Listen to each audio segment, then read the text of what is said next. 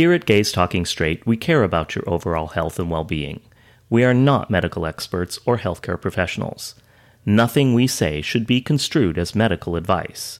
If you have questions or concerns about your health or well-being, please contact your healthcare provider.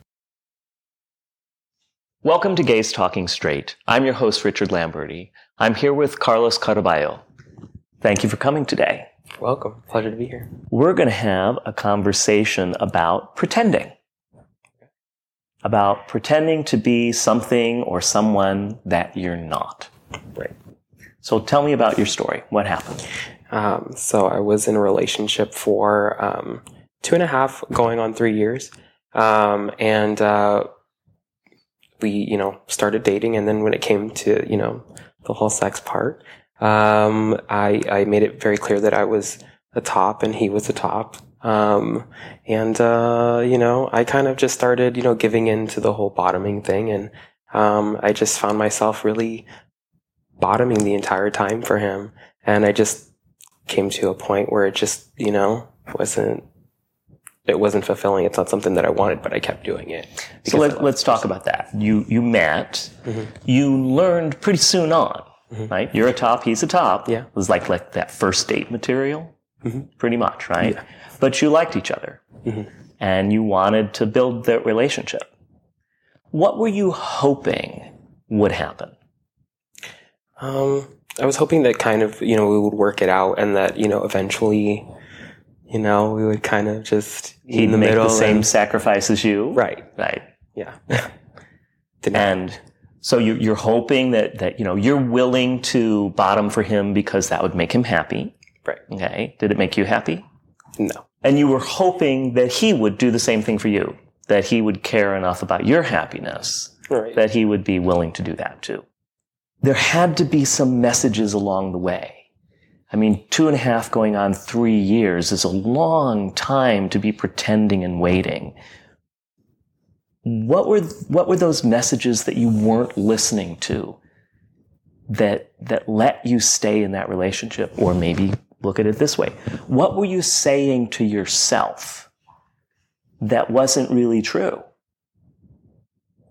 I kind of just, I thought that I would, grow into it and that I would get used to that and that I would eventually kind of enjoy doing that. But I never seemed to kind of get over the uncomfortable part of repairing and bottom and doing all of that stuff that I just did not like to do. And I just thought eventually it would kind of, So you'd get used to it. Right. That you'd learn to enjoy it. Right. Okay. And, not everybody's a bottom. Yeah. And not every time you bottom is actually fun. I mean, I know plenty of bottoms that understand. It can be anywhere from, incredible to just shy of some painful, I'm ready to beg you to stop. Same guy, different day. Yeah. And yet, when you are a bottom and you're committed to that, okay, great. But for somebody that's doing that for another person, what did that do to you? How did that make you feel about yourself? I felt like I wasn't doing something, like I wasn't doing something right, or I've had multiple conversations like, hey, when am I going to get to, actually, top or, do something that I want to do. And it never, But he would kind of let you believe that it would. Yeah. I remember, we kind of came from a very conservative household. So it's not like I had the opportunity, I would never really go to his house or he would go to my house. So we'd kind of get a hotel room or something like that. Would, on a special occasion, my birthday or his birthday. And he'd kind of make me feel hey, this is going to happen. And we're going to do, I'm going to get to do my thing, what I want to do. And it's right in the middle of it, it's kind of okay, I don't want to do that. He kind of let me down in that very moment. He's well, no, I don't want to do that. Oh, that hurts. So, and he gave an excuse not to. But he was okay with that. It's lead you on. Yeah. Get you all excited. And then, no, when the moment comes, no, not going to happen. Right. And there you are. And this kind of thing had to happen more than once. Oh, yeah. Oh, yeah. Oh, yeah. So What about him? What about you? What about that relationship that had you stick with it, keep trying, even though at some very fundamental level, it wasn't right for you. You weren't really happy. Well, I loved him. Yeah. I really loved him. We just weren't sexually compatible like that, I guess. That he just did not want to, he just refused to give in to doing that. But you were willing to. But I was willing to. So you were willing to do something he wasn't willing to do. Right. You were willing to give more. Mm-hmm. Is that a way to look at it? Yeah. Why not just go, okay, we're two tops. Let's make an open relationship. It's not something that really crossed my mind just because of the way I was raised. And hadn't really we hadn't really talked to, didn't really have any friends that, at least in my circle, that were in an open relationship. I think I kind of knew in the back of my head, but that's not something I ever really considered at the time, just because I didn't really have any examples to go by. You loved him. You tried. Mm-hmm. You were actually willing to do things that were somewhere between physically uncomfortable to potentially painful for you, just to be with him and help create his happiness. Mm-hmm. And it still wasn't enough. Sometimes love isn't enough. Right. So when did you reach the conclusion that this just couldn't be your life for the rest of your life? That pretending for him, pretending for yourself, that wasn't going to work? It was my birthday, and we were going to try the whole thing again. We were going to, it had happened several times before, but this is kind of he's promising that we're going to do this. Romantic. It was really nice. It was during the holidays because my birthdays were on the holidays.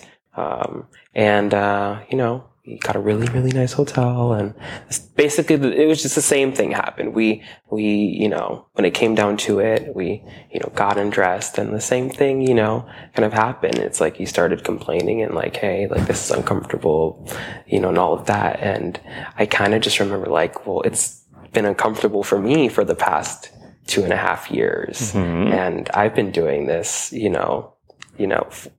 don't like it. And, I just kind of remember being so upset that just kind of ruined the mood. And I just kind of laid back down and went to bed, and kind of just, that was a week after that, I kind of just told him hey, this is not going to work. It's not going to work. And I just remember ending it, right after that. So enough was enough. Yeah.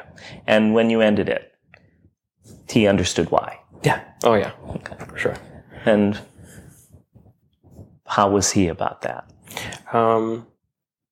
He kind of wanted to make things work. He kind of was really upset and wanted to Why didn't you believe him? Sure. Why didn't you believe him? Well, because it was kind of this. I didn't believe him because he had so many chances prior to that. He had so many chances to, make it right. And I just felt like I was being, there's the word gaslit. Just every time, I wanted to do it, it's no. So I'm this is just going to be the same thing. So I didn't think it was just worth kind of, repairing that, because it was just so many times that I was just kind of screwed over. Well, people pretend all the time. Mm-hmm. I mean, it's the beginning of dating processes that my pretend self is getting to know your pretend self. Yeah. At some point, maybe we get real with each other. But you were upfront about this. Mm-hmm. And yet, at some level, pretending it was okay, letting it happen. What do you want to say to young gay men, to people who are pretending about something in their life, in a relationship or in their friendships or with their family? What's the message for them? It's not healthy to sacrifice your emotional well-being. You have to take care of you. You do. Because that will take a toll on you mentally. Your mental health is really important. And you ultimately have to be happy.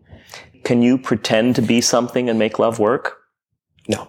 No, not at all. No. Thank you. That can't be the most fun story to tell. No, absolutely not. Yeah, but I appreciate it. Thank you. I'm sure, I think back on my life to the times that I have pretended, and Sometimes it took me a lot longer than you to figure it out. And it can be hard. Loving somebody so much that you're willing to try. Mm. You had a lot of courage. Thank you. And we need to help other people find that kind of courage so that they can live authentically and build relationships where they thrive. Thank you for being here. Thank you. I appreciate it. We hope you enjoyed this episode of Gays Talking Straight. Special thanks to our guest, Carlos Carvalho. You can find our videos at www.youtube.com/Gays Talking Straight. That's STR number 8. Gays Talking Straight is recorded at Timucua in Orlando, Florida. www.timacua.com. Timucua, where they've been making art since 2000. Our executive producer is Judy Wallace, directed by Rafael Peñan. Video and audio by Benoit Glazer, who also wrote and performed our theme music. Our social media manager is Nathaniel Butler. Sabah O is our researcher and floor manager. I'm your host, Richard Lamberti. Thank you for being a part of Gays Talking Straight.